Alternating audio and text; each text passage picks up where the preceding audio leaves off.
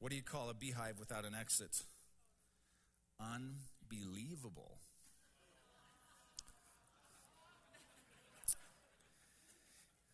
If you ever see a cow sleeping in a field, that means it's past your bedtime. How's bad? Okay.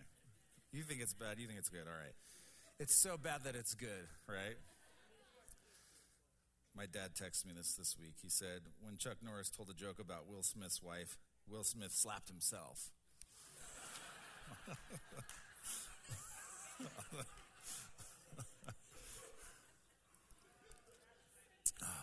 All right. Grab your Bibles. Today we are continuing our series on the book of Galatians. Again, most of the teaching I've done for 16 years of being in ministry has been topical messages. This is kind of my first go at doing a strict expository teaching where we're going like line by line through a book, but I've been enjoying it.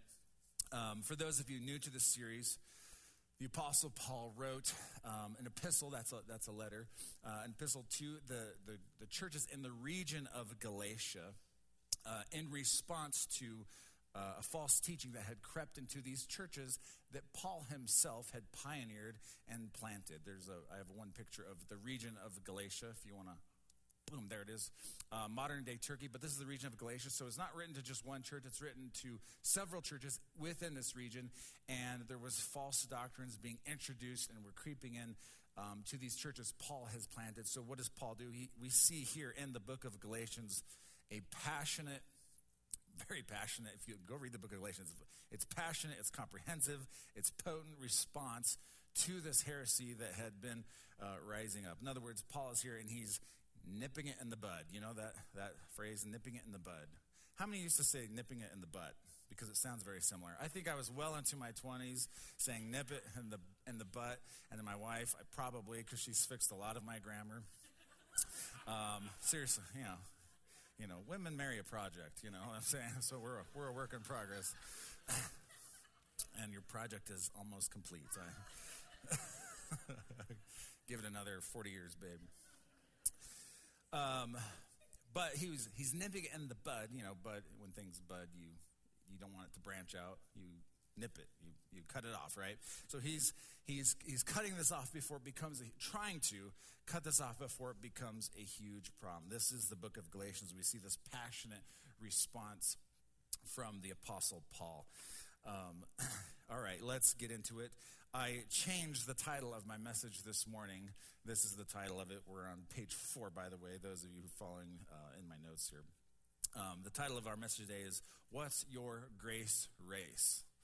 How many know that each of us are in a race? Like, metaphorically, our life, we're running a race before God. And according to the grace of God given to you, we have to run the way that God wants us to run. And we don't want to disqualify our race. Galatians chapter, so basically, this is part 4, by the way, and we're just now getting into chapter 2 of Galatians. So Galatians 2, verse 1 is where we're going to start here. Paul says this, Then after 14 years, I went up again to Jerusalem, this time with Barnabas. I took Titus along also.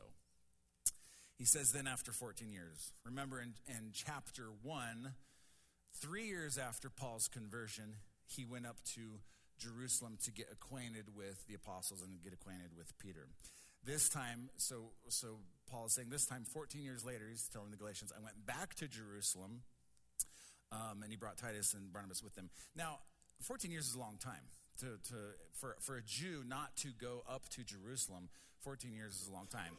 And this is kind of significant. I mean, I've been to Israel 3 times in, last less than 10 years. I've been to Jerusalem 3 times in the last 10 years. Well, Paul's saying it's been 14 years and I made this trip.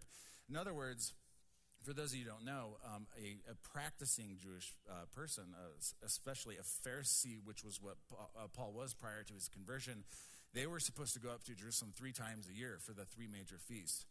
So this is clearly, Paul is illustrating to these Galatians that he's broken with trying to live to the letter of the law of the Old Testament. In other words, he's stepped into something new. I have a newfound faith here. He's broken with the strict practices of the Torah, the law. Paul mentions that he has two guys with him. Who are these two guys? Barnabas and Titus. I always think it's interesting to take note of details like that. Like, who did Paul take with him? Barnabas and Titus. There's a saying, show me your friends and I'll show you your future. How many know that's a good saying? If you're running with riffraff, I don't even know what that means, riffraff, but it's a bad thing. If you're running with, show me your friends and I'll show you your future. Man, if you want to be good at certain things, find people that are good. You want to be good with money? Find people who are good with money and run with them. Ask them how they invest and how they budget and all those different things. If you want to be a fit person, man, go hang out with fit people and let them mentor you. But show me your friends, I'll show you your future.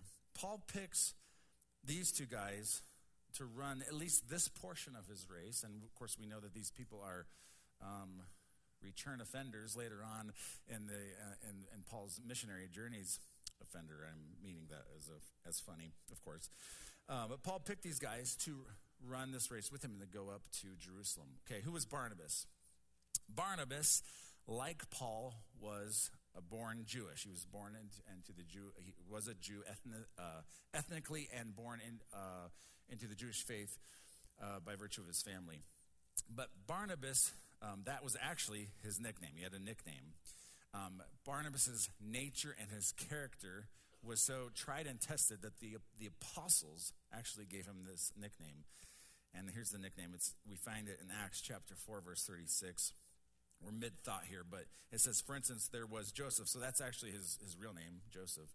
There was Joseph, one of the apostles nicknamed Barnabas, which means son of encouragement. He was from the tribe of Levi and came from the island of Cyprus.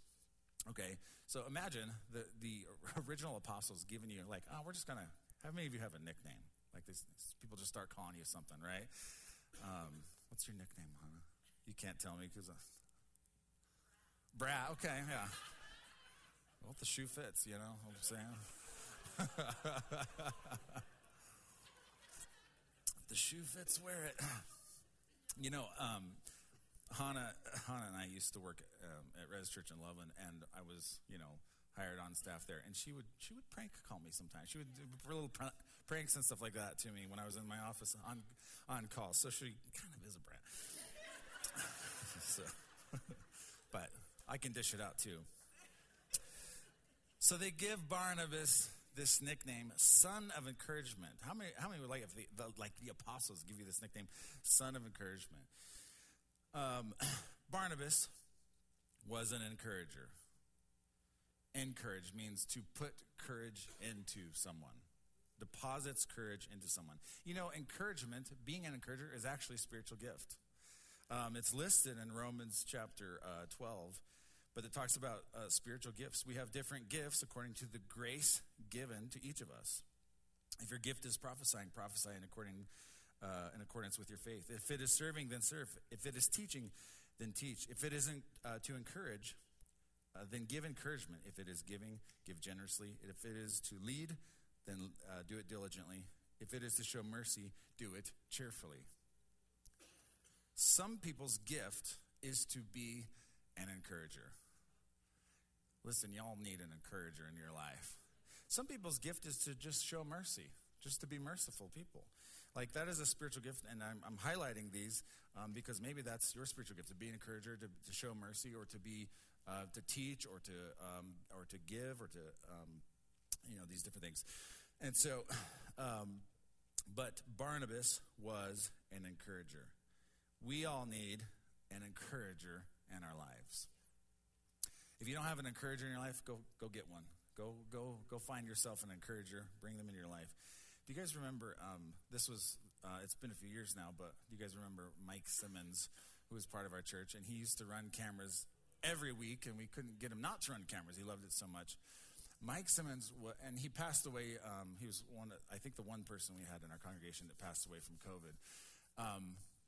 But he was such an encourager to me, because literally after every sermon, he'd be like, that was so good. I love that so much. Where do you get this stuff? He was always encouraging, And you need people like that, because how many know life can be discouraging?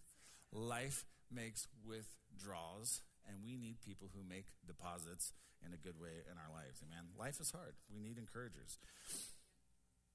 What about Titus? Titus was not a Jew. Titus was Greek.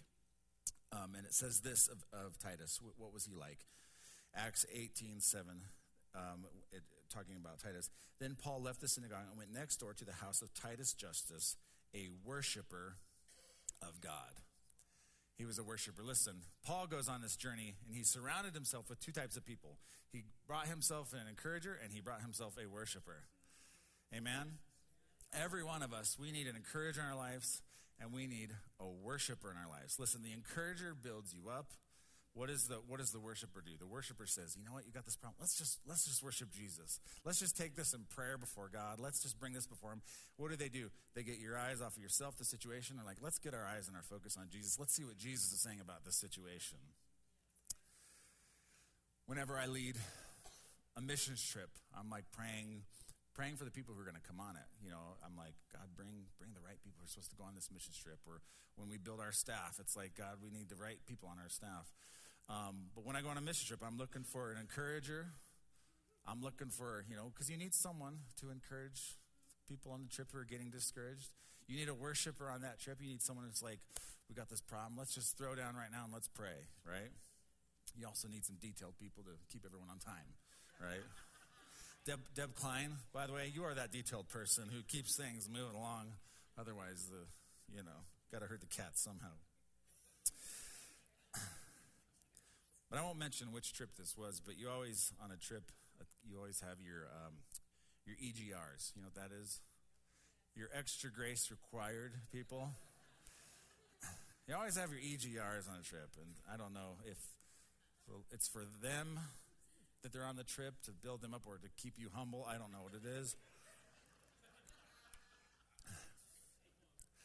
But get yourself an encourager. Get yourself a worshiper in your life. Even in this message right now, identify who's your encourager. Who's the worshiper in your life? Leave Debbie down at home. Verse 2, actually, we'll get here. Then after 14 years, Paul, I went up again to Jerusalem, this time with Barnabas. I took Titus also. Verse 2, he says this, I went in response to a revelation, and meeting privately with those esteemed as leaders, I presented to them the gospel that I had preached among the Gentiles. I wanted to be sure that I was not running and had not been running my race in vain. He wanted to make sure he wasn't running or hadn't been running his grace race in vain. How many know you have a grace race that you are on right now as well? He went to those esteemed leaders. That's probably Peter, James, and John. He presented to them the gospel that he was preaching, and he wanted to confirm with the anointed leadership in Jerusalem and in the world at that time that he was preaching the one true gospel. And by the way, I think this is a good question for us to ask time to time. Am I running my race in vain? That is a good question for us to ask from time to time, every now and then. Are you running your race in vain? In other words, are your goals for you and are your goals for your life, are they aligned with God's goals for you and God's goals for your life? God has a plan, purpose, and destiny for you, but many times I think we're running a race, or we're running a mixture of races, but God has a specific race for us and a place that he wants us to focus and direct our energy to you. Are you chasing after things that don't matter? Are you chasing after vain things? And 1 Corinthians chapter 3, Paul talks about that each of us, there's only one true foundation that we could build our lives upon, and that foundation, of course, is Jesus. But each of us are building on that foundation. He says there are two types of building materials that we could build on that foundation. And he says one of them is wood, hay, and stubble, gold, precious stones, and silver. And he says each one's work will be tested by fire. And how many know that wood, hay, and stubble, when it's tested by fire, guess what? It burns up. Gold, precious stones, and silver, when it's tested by fire, it remains. And the Bible says that our works, what we do here on earth, will be tested by fire. We are saved by Jesus. But if we're building on the foundation of Christ, we're building the way he wants us to build, we're going to have a reward connected with that in heaven. However, the Bible is actually clear on this, that if we're building with materials that aren't eternal materials, and we're doing things and striving for things in life that don't matter in eternity, we will actually feel there will be a sense of, oh my gosh, I could have had a greater reward. I actually missed out on some of the rewards that God wanted me to have. That some people will sense that on that day. Are you running your race in vain? Are your goals aligned with God's goals for you? That's a great question to ask every once in a while, to just spend some time with the Lord and, God, is this the lane you want me in? Is this the grace race that you have me on? Verse 3, we're going to get in the nitty-gritty of these verses now. Verse 3, this will seem like a shift to you, but it's not. He says, not even Titus, who was with me, was compelled to be circumcised, even though he was a Greek. This matter arose because some false believers had infiltrated our ranks to spy on the freedom we have in Christ Jesus to make us slaves. Okay, now, the question of circumcision gets raised in this context. As most of you know, in the Old Testament, when someone converted to be a Jew, they had to be law observant. They had to be Torah observant. And the first thing, if you're a male, if you're converting to Judaism, the first thing you had to do was to be circumcised. This is the first step to be law observant, Torah observant. It was a outward sign of an inward reality. That was something that was happening in your heart. And by the way, in the New Testament, there's a circumcision is a type and shadow of something that we do in the New Testament.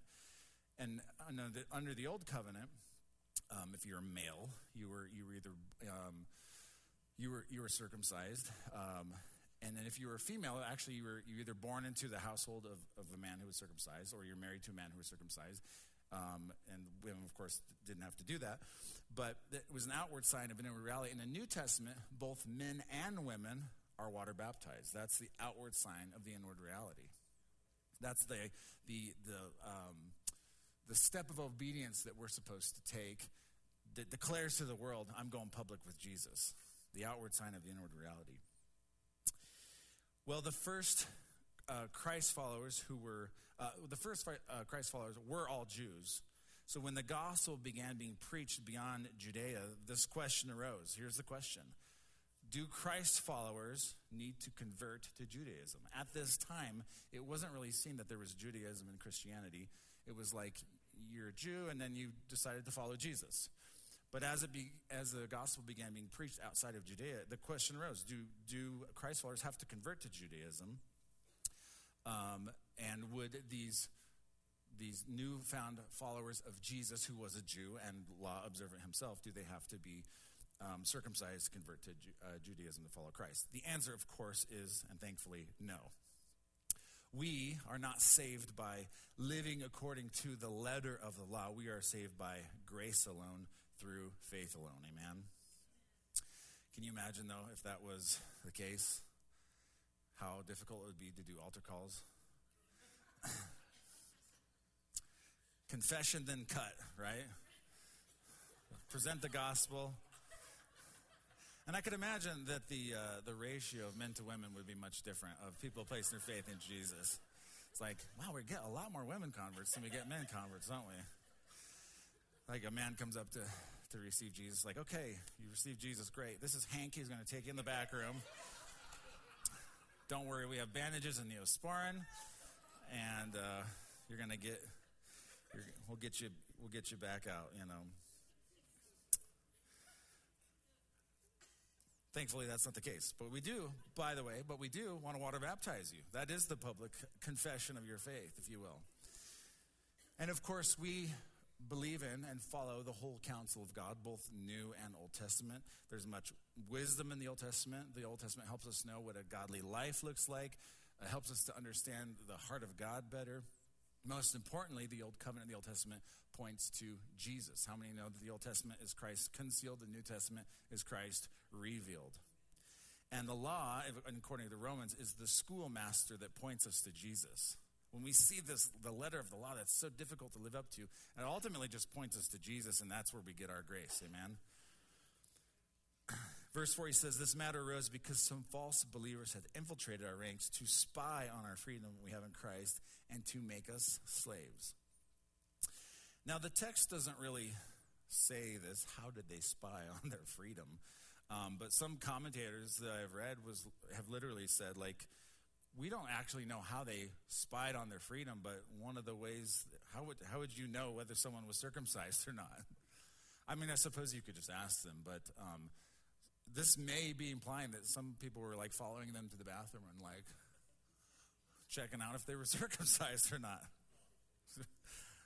That's pretty awkward, isn't it? But notice, yes, it is. Thank you, Kate. Can I get a witness? But notice they single out Titus in this text. Why? Well, Paul was born a Jew. Barnabas, born a Jew. We know Paul was circumcised. He said it explicitly in Scripture. He was circumcised on the 8th day of the tribe of Benjamin. This is Philippians 3:5. Barnabas of the tribe of Levi. So Barnabas was born a Jew. This leaves out poor Titus, where they're like, and it says he was not compelled to be circumcised. Okay, I want you to see in this text, number one, Paul sticks out his shoulders for Titus. And number two, how Paul identifies with Titus. He's saying, Titus and I are in the same boat here, and you're not going to do this to him, right? Watch this, verse 4, I'll read it again. This matter arose because some false believers had infiltrated our ranks to spy on the freedom we have in Christ Jesus and to make us slaves. Paul says to these people, no, we're not making this Greek man convert to Judaism in order to be a Christ follower. And by the way, he and I are in the same boat by grace alone, through faith alone.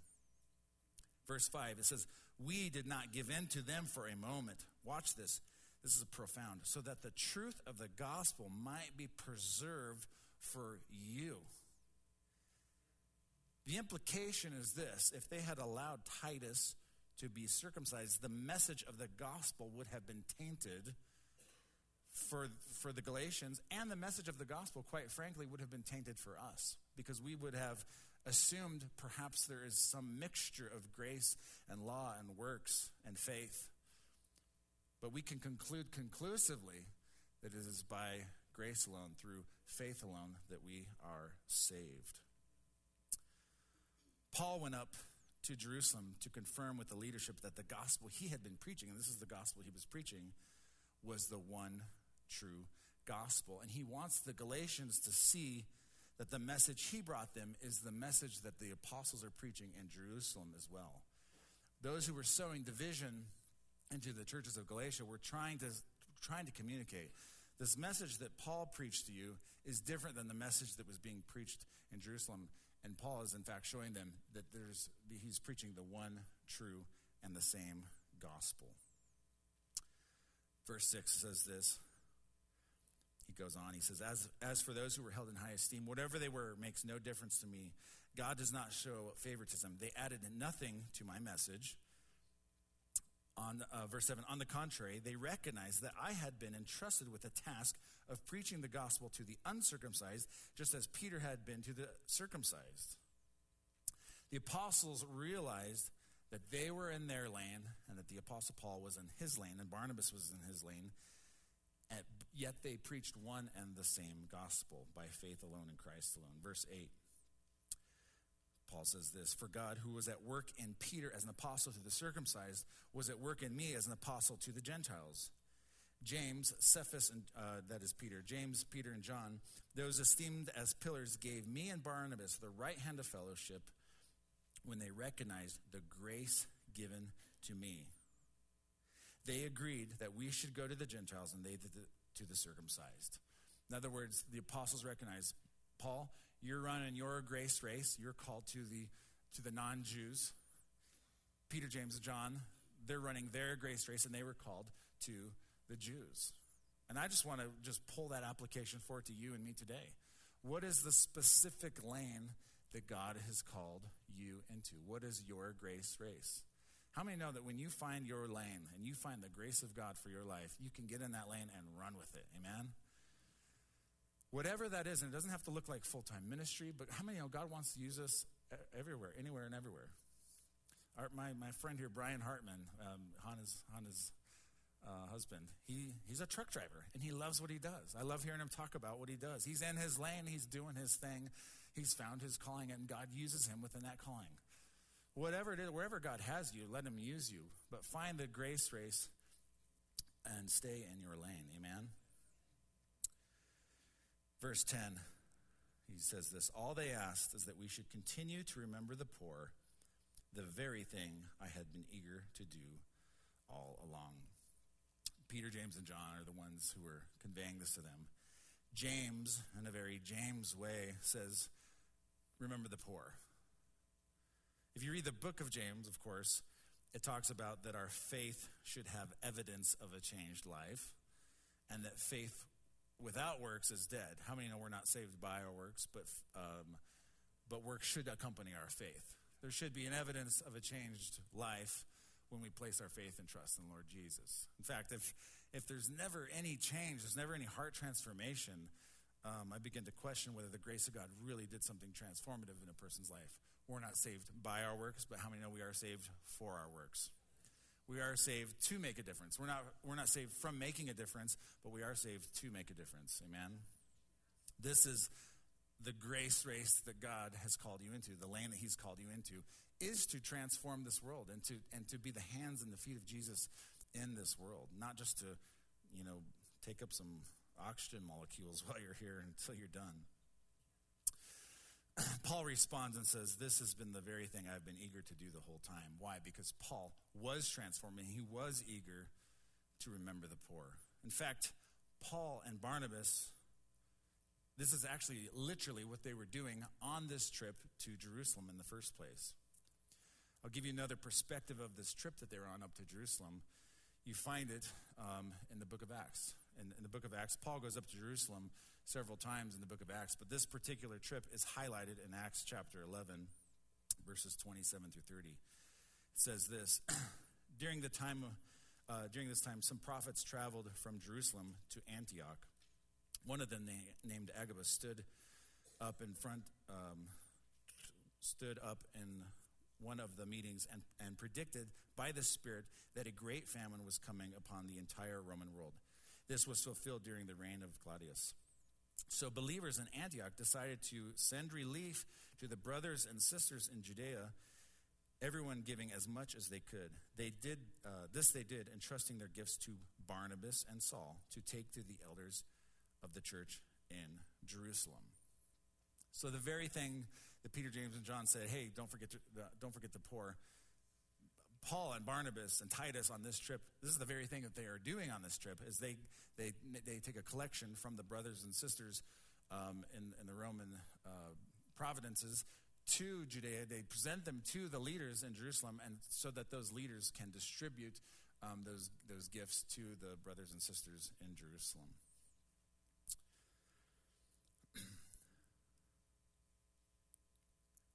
Kind of come to a close here. I'm going to give you a teaser for next week. Here it is. Did you know that Paul did circumcise one of his spiritual sons? Paul circumcised Timothy, but not Titus. Question, why did Paul circumcise his spiritual son Timothy, but not his spiritual son Titus? If the truth of the gospel would have been tarnished by circumcising Titus, why was it not tarnished when he circumcised Timothy? If you come back next week, I'll tell you why. But why wait? You can research it yourself and find out. Amen? Little Bible study there. I'll conclude with this. There's a verse in Deuteronomy, very famous. Hear, O Israel, the Lord our God, the Lord is one. You shall worship the Lord God with all your heart, mind, soul, and strength. There is one God. And how many know there is also one gospel? There isn't a good news for Jews and for Gentiles. There's one good news. There's one gospel for Jews and Gentiles, one gospel for slave and free, one gospel for rich and poor, one gospel for educated and uneducated, one gospel for male and female, one for rich or poor, whether you're old or young, smart or not smart, white, black, Mexican, Chinese, Middle Eastern, or whatever. There is one gospel. There isn't one gospel for one group and another gospel for one other group. Now, you can take the gospel and bring it to people's different levels, right? Paul says, I want to be all things to all men. But it's the same one and the same gospel. If we still have this, I have two pictures. If we go way back to the beginning of the message, I had two pictures I was going to show. One of this is of a humble child, or humble children. How many know when you're preaching the gospel to these children, it's the same gospel that you would preach to a rich lawyer? Go to the next photo. Same gospel, right? Rich lawyer, humble children, white, black, rich, poor, whatever it is, there is one gospel. And that's what this church, the early church, was wrestling through. Do these non-Jewish believers have to convert to Judaism? Or are we preaching two different gospels? What is the deal? They concluded there is one gospel. They preach everywhere in the world. The same God working in all of us. Amen.